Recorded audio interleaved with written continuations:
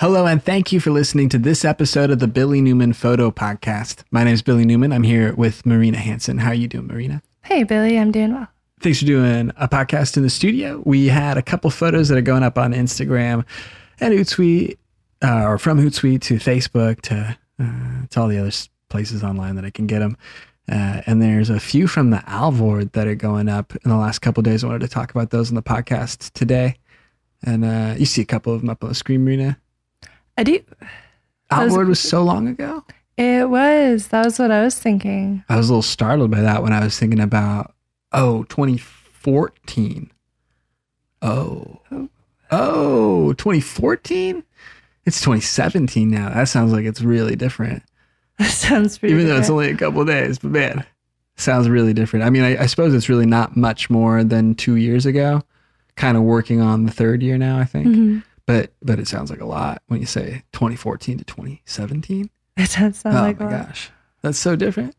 But it was a great trip. I really enjoyed going out there to the Alvord for the first time and only time so far. A shame, really, because Yeah. the Alvord's so cool. There's so much to do out there. It's so flat and desolate though, and it was pretty heavy exposure for a bit, and it's a huge drive to get out there. It's It really pretty, is. yeah. It's like right on the Nevada border. It's pretty much like driving to Burning Man. If you're going to try and drive out to the middle of a playa desert in Nevada, this is about the closest thing to that no one knows about. But it's pretty cool. It's interesting that part of the world is that type of terrain sort of produces this effect in a handful of places. These big old lake beds from mountains that used to get snowfall that don't anymore. And that snowfall once had tributaries that ran off of it from the snow melt, and that ran together to build a pooled lake at the base of that watershed. And you see that like in all sorts of different places around the terrain in that area, or these big areas where there's a lake or excuse me, like a river that drained off of a mountain range that was supposed to go to a spot where there was a lake. And then now that doesn't get the rain that it used to, the snowpack that it used to.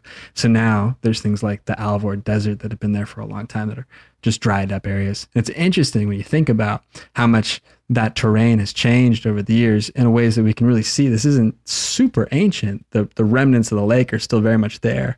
You can see them. In fact, it gets damp there still. Right. So it's not a past existence. It's something that did exist, in human history, right? It was something that was probably around, and I think as I understand it was around hundreds of years ago, like 500, 600, 700 years ago. This whole area in Eastern Oregon was really quite a bit more wet than it is now. I had heard that, or I think I had heard it from you, actually. I remember when we were at Heart Mountain and we read like up to this line on this rim rock, it was water as far as the eye can see. And you're looking out over thousands of acres. It was like, that's a huge lake. You're saying this was an entire lake out here, but it's like got 300 years of history of people just living on it as a desert. That's really strange. Yeah. Or just like how quickly that would have changed. I mean, you see like big lake beds in that area still, but they're real shallow and they only fill up every once in a while. But it was just really, really strange to think about. And there's a few other lakes that I think we haven't gone to yet, like Poker Jim Ridge and Abert Rim. Mm-hmm. There's a few lakes that are kind of off to the sides of those. And I think they're still pretty substantial. They're still pretty big. They might be dammed up. I'm not really sure, but they're like alkali lakes. Have you seen an alkali lake before? It's strange that the borders of the lake has a lot of white that washes up and it sort of stains the border of the rock. Not like algae, like you might see at a reservoir or a pond or something as the water starts to go out over time. You'll see like sediment lines. Mm-hmm. Maybe it might be alkaline, but it looks like a leach of a chemical or something like on the rocks, and no fish live in it. It's really caustic to live in because it's such a high alkali level that it's not hospitable to life. I think I have seen that before. Yeah. It's a strange looking phenomenon. It's really strange. And I think it leaches up from the ground that's out there in Eastern Oregon that's not really exposed to a lot of water. And it seems like it's a lot of stagnant water in some ways, or it's water that has to kind of stay in the area, soaks in. And there's a lot of sediment that doesn't really get to be washed out. So I wonder, and I'm sure geologically there's areas that are alkali lakes and non-alkali lakes, just depending on what the sediment of the soil is where the lake ended up being formed. Mm-hmm. Something about that. But that'd be a heck. I don't know. I don't know anything about it. But I do know we were out in the Alvord in September of 2014. It was a pretty cool trip. We spent like 10 days in the area, up in the Steens and then in the Alvord. It was really cool. I remember it was pretty hot in the day, but I'm glad we went in September when it probably started to cool off a little bit. Like up in the Steens, it had already started freezing. Right. Isn't that strange how that is? Yeah, it's like up and you're in the fall, you're in aspens that are like turning pretty heavy colors and maybe already past their spot and color.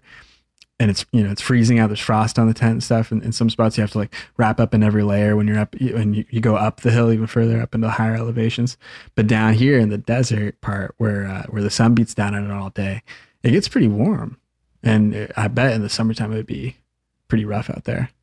I would bet that's true. Yeah, I don't think I'd want to go out there in the summer. Ugh, yeah. It was really cool going in September though. I liked it a lot. It was nice getting to just kind of hang out during the day and walk around barefoot. Oh yeah, it was real nice. Yeah, it's interesting how mellow it is out there. I thought that there would have been, I don't know, something about it, or just more rocks or more whatever, more disturbance of it that would have been something where we couldn't do that. It's really not until you're kind of closer to the edges that there are the bushes and little rocks and things. That's just the same. Yeah, it's really just miles of reclaim flat nothing. It's just playa. Yeah, it's just for playa miles and miles. It's really a very cool spot that I want to go back to. Not many rocks, not much trash. I wonder if there's people that go out there and kind of sort for that sort of thing. I'm sure that there's some effort in some way, but I know like in the Black Rock Desert where they do Burning Man, of course, that's like 40,000 people that all show up at once. This, I think, until we were there, I think it was a pretty secluded area of Oregon for travel stuff. I think so. For at least in the last decade, I've seen the Wallowa Mountains go up a ton, and I've seen the Alvord go up a ton. It was us, Billy. I hope so. Little secret trendsetters. But I know we were doing it. At least it was simultaneous thinking if everybody else started getting pumped up about doing silly things like that. Yeah. But I hope it was us. At least we were ahead of the curve. We were on the curve. We certainly were. Yeah. Wanting to live in your car. Hey, it's pretty fun. Ooh, yeah.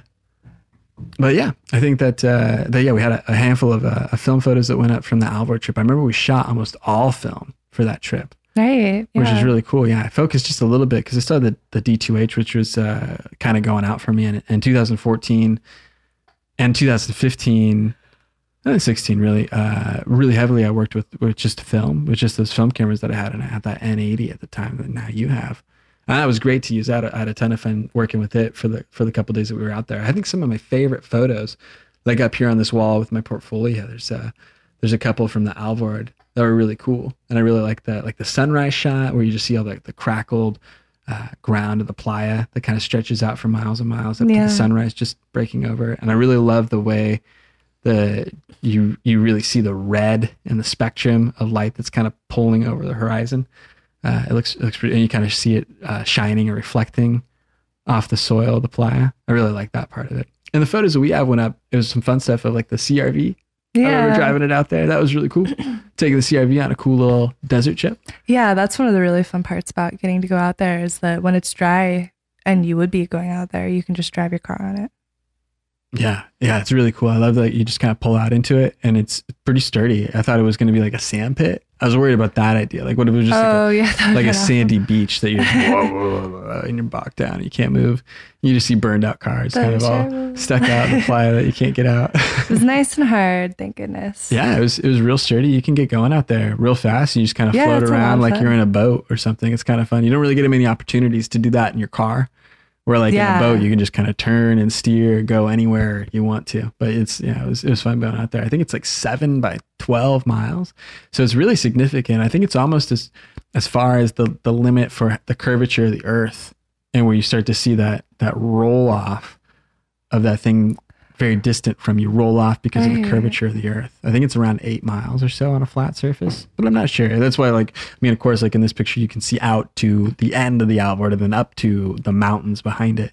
But on the flat surface itself, where there's very little elevation change, you actually see, you can't see the end of it. I hear, if I understand correctly, at 1 inch above the ground to to the other end of it because of the curvature. It's interesting, but you probably couldn't see it for a bajillion other reasons of like air quality and all the other things, and dust and mirages. Do you remember how you couldn't really see out, or like we'd see that little kite car, that little kite trike. The little kiteboard. Yeah, and like you'd see it, but it would just be like this weird ripply pattern. Yeah, sort of surrounded by nothing, and then poof, it would kind of pop out a few miles away, like a mile away. You wonder what else is out there 8 miles on that is just disappeared to me. But yeah, it would just be this kind of white ripple, and then it would show up. Yeah, you see like a little guy shooting around. You're like, whoa, where'd this guy come from? And then he's like right there. You're like, oh, hey, what's up? Yeah, you just pull it up. Didn't see it coming, man. Yeah, it's really strange how that was, but it was cool out there. So yeah, there's a couple photos that were about that and showing off some of the stuff that we did in the Alvord. But it was a really sweet trip that we did. It was a lot of fun. I want to get back out there with you. Yeah, I'd really like to also. That's one of my favorite spots we've been to in Oregon. I know the springtime is a tough area because it's going to be wet, it's boggy and stuff like that. But I know that September is probably the best time. I was thinking we should at least go September. Our second trip will be in September. Ooh, yeah. Okay. That sounds good. That might work all right. I'll go twice this year. We should really do it. I was thinking, it out. The Steens are right there if it doesn't work. Oh yeah, definitely. Yeah.